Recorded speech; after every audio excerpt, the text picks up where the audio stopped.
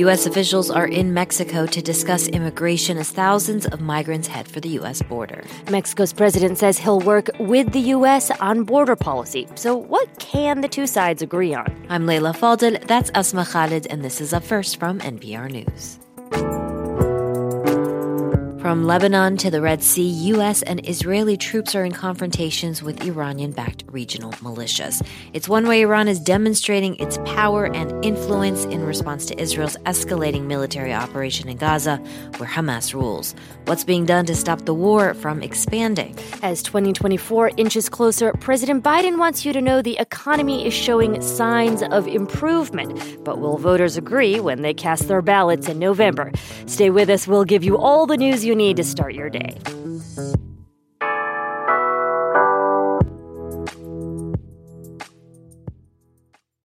This message comes from NPR sponsor Monopoly Go. Monopoly with a twist. Live your own billionaire life in the hit mobile game Monopoly Go. Build a fortune exploring Monopoly boards across locations like Tokyo, Camelot, even Mars. Roll the dice to build epic landmarks and become a tycoon. Team up with friends for epic rewards or take their fortune by collecting rent, pulling off bank heists, and more. Start your billionaire story today. Download Monopoly Go now free on the App Store and Google Play. This message comes from NPR sponsor Capital One. Capital One offers checking accounts with no fees or minimums and no overdraft fees. That's banking reimagined. What's in your wallet? Terms apply. See CapitalOne.com/bank. Capital One N.A. Member FDIC. This message comes from NPR sponsor Arctic Wolf. Their researchers have released the Arctic Wolf Lab's 2024 Threat Report. Why will 2024 be a volatile year for cybersecurity? Learn more and get your copy now at arcticwolf.com/NPR. A group of senior officials in the Biden administration are traveling to Mexico today to talk immigration enforcement. There's been an unprecedented increase in the number of migrants at the border. Federal agents encountered roughly 2.5 million this year. NPR immigration correspondent Jasmine Garst joins us now to discuss. So you are traveling on this trip today. What do you expect will be discussed in the meetings? So Secretary of State Antony Blinken, Secretary of Homeland Security Alejandro Mayorkas, and White House Homeland Security Advisor Elizabeth Sherwood Randall are scheduled to meet with Mexican President Andrés Manuel López Obrador. And they'll be arriving around the same time as a caravan of thousands of migrants treks through Mexico heading towards the U.S. border.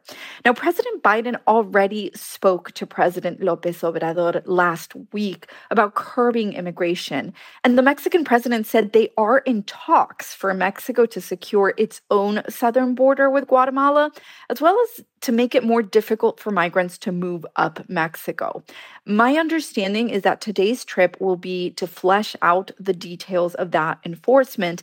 And there is a sense of urgency. Right now, there are ongoing negotiations in Congress involving immigration enforcement. Right. Jasmine, those talks in Congress have been going on for some time, but they're certainly ramping up. This question of border security. Tell us a little bit more about that, about what's at stake. Well, of course, we're heading into an election year, and a centerpiece of Republican presidential campaigns has been Biden's immigration policies, which they are calling disastrous. Add to that, recently President Biden requested wartime aid for Ukraine and Israel. In response, House Republicans demanded that there be a drastic change in immigration policy to make applying for and receiving asylum at the border far more difficult, as well as expanded deportations. So what has the response been from Mexico to all of these suggestions? So this month, the Mexican government halted a program to repatriate and transfer migrants inside Mexico due to lack of funds. President López Obrador has said he's willing to work with the U.S. The Mexican president has also made it clear he wants the Biden administration to ease sanctions on the governments of Cuba and Venezuela.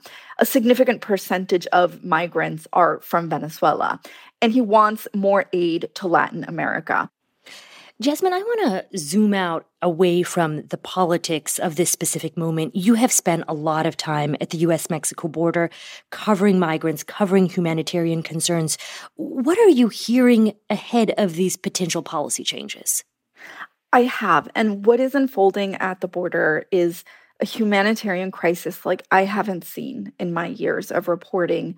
What I've heard is a lot of fear from advocates that it could be a return to Trump era policies where there was no access to asylum in the US, and that delegating immigration enforcement to Mexico has led to serious human rights abuses.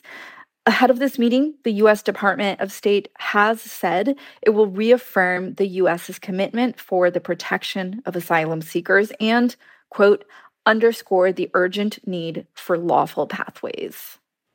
NPR's Jasmine Garsd, thanks for taking the time to talk to us ahead of your busy day of reporting and travel. Thank you.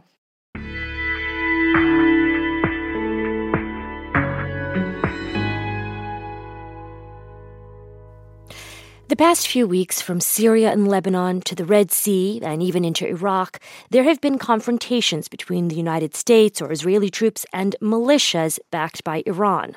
They have intensified because of Israel's war against Hamas as the death toll there in Gaza balloons over 20,000 people.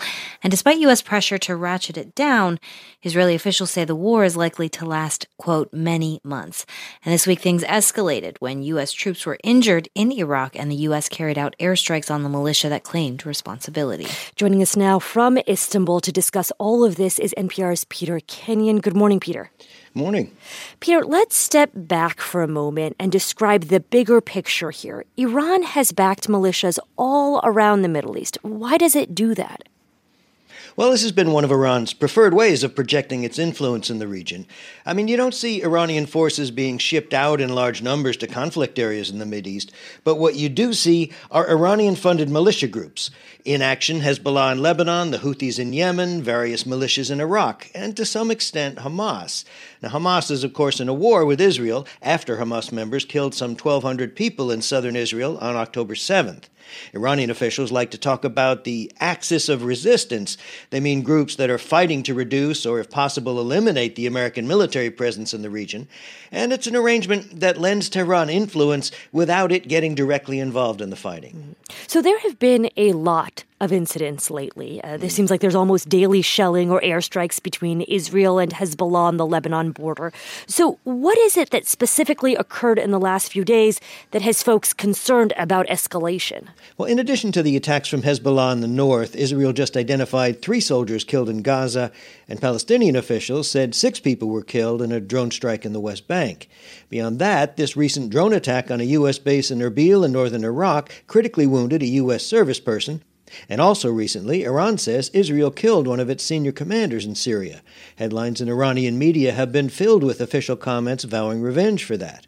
There's also another factor here, that's the threat to shipping in the Red Sea and beyond. Rockets and missiles have been launched at tankers Iran says are linked to Israel. It led some firms to send their vessels all the way around Africa rather than the more direct Red Sea route. And it led the U.S. to send warships to the region to quell the rocket fire and deter others from getting involved. That has some companies considering returning to the Red Sea. All right. So are there mechanisms or negotiations of some sort to keep this all from spiraling out of control? There are certainly plenty of calls for talks. So far, Israel's Benjamin Netanyahu has shown no interest in having negotiations right now. He's been warning that the Israeli military could do to Beirut and Lebanon what it's doing in the Gaza Strip if Hezbollah decides to increase cross-border attacks into Israel. Probably the main deterrence to escalation now is the worry that things could get out of control. The U.S. already has a couple thousand troops in Syria, some 900 in Iraq, doesn't need to see things heating up. Even Iran, which talks a lot about getting other countries involved in the conflict, hasn't forgotten it's surrounded by Gulf Arab states with ties to the U.S. So all sides have something to lose. No one's entirely in control of events.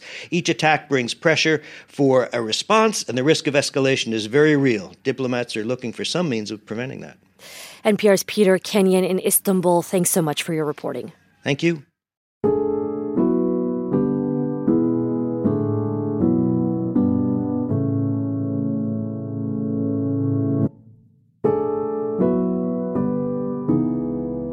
It's the top issue for Americans, one that often decides presidential elections, the economy. It's shown some strong signs as of late: receding inflation, low unemployment, better than expected job growth, and people are even spending record amounts of money this holiday season. But President Biden does not seem to be benefiting politically. So what is going on here? NPR senior political editor and correspondent Domenico Montanaro is joining us now to tell us. Hi, Domenico. Hey there. Good to be with you. Okay, so let's talk about the politics of all this. What argument is the White House making about how President Biden has contributed to the state of the economy? Yeah, they say that the fundamentals are strong. Inflation's come down, unemployment continues to be low, and that job growth is pretty strong. But that really isn't filtering down to how Americans feel about the economy. Polls have found that just 1 in 5 people rate the economy as at least good, and they say that they don't like how Biden is handling it. Okay, so if there are positive signs for the economy, why do people feel this way? There are a lot of cross currents here. The bottom line is I just don't think people look at this in a macroeconomics kind of way. I think it's pretty simple. When people see big signs with gas prices higher than they'd like, and when they see that their bill at the checkout counter in the grocery store is $20, $30 higher than they'd paid, say a year or two ago, then that stings and it sits with them. Even though inflation has receded, that really doesn't mean that the price of your morning coffee and eggs are going back to where they were, just that they're not going up as much as they had been. Plus the Federal Reserve has hiked interest rates several times over the last 2 years in an effort to bring down inflation. That's made taking out loans more expensive. So the irony here is that the very tool that's being used to curb inflation is also making buying a house more difficult, and people are blaming Biden. So is there something more going on here than just economics? Yeah, there's a lot of politics at play here, too. Whether people think the economy is good or bad isn't just dependent on prices or the unemployment rate. This is also about who you ask and which party is in the White House when you ask.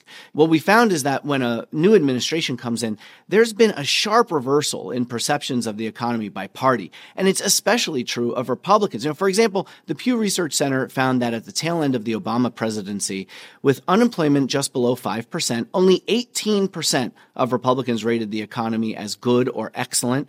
But after Trump took office, Republicans jumped to 81%. With Biden in office, Republicans' views of the economy nosedived again to 10% now. Sure, inflation went up, obviously, but that kind of whiplash just can't be explained by economics alone, especially considering that inflation was flat between the end of the Obama White House and to Trump's time in office. Okay, well, going forward here, 2024 is an election year. So if voters aren't buying what Biden is selling on the economy, how difficult does that make his reelection chances? It's a big problem, especially when only 28% of Democrats in the Pew polling are saying that they think that the economy is good right now. Biden has to hope that the economic good news continues, that inflation continues to come down, and that the Fed gets more confident in the fundamentals of the economy, moves to cut rates, and makes it easier for people to do things like buying a house or car. But this is not an easy political problem for Biden to solve at all. NPR's Domenico Montanaro, thank you so much. You're welcome. And that is Up First for Wednesday, December 27th. Before we close out this episode, the end of the year is coming up, and we're reflecting a bit here at Up First. We've loved bringing you the news this year, and we're excited about everything we'll dig into in 2024, hopefully with your financial support. So a big thank you to our Up First Plus supporters and anyone listening who's already donated to public media. Thank you. Yeah, that's right. Your support makes journalism possible that goes beyond just reporting the news.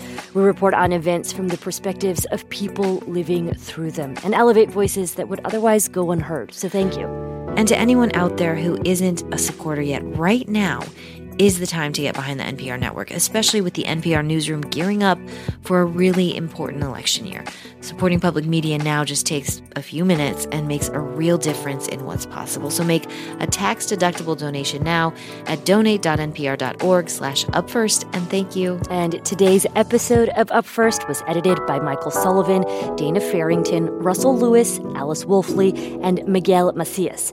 It was produced by Julie Deppenbrock, Monsi Karana, and Chad Campbell. We get engineering support from Nisha Highness, and our technical director is Zach Coleman.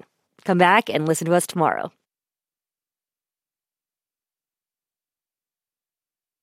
There are a lot of issues on voters' minds right now. 6 big ones could help decide the election: guns, reproductive rights, immigration, the economy, healthcare, and the wars overseas. On the Consider This podcast from NPR, we will unpack the debates on these issues and what's at stake. You can listen to NPR's Consider This wherever you get your podcasts. This message comes from NPR sponsor Shopify. Shopify is the global commerce platform that helps you sell at every stage of your business. From the launch your online shop stage to the first real-life store stage, all the way to the did we just hit 1 million orders stage, Shopify's there to help you grow. Sell without needing to code or design. Just bring your best ideas and Shopify will help you open up shop. Sign up for a $1 per month trial period at shopify.com/NPR. This message comes from NPR sponsor Stearns & Foster. Every Stearns & Foster mattress is handcrafted for irresistible comfort, with indulgent memory foam and ultra-conforming IntelliCoils for your most comfortable sleep. Learn more at stearnsandfoster.com.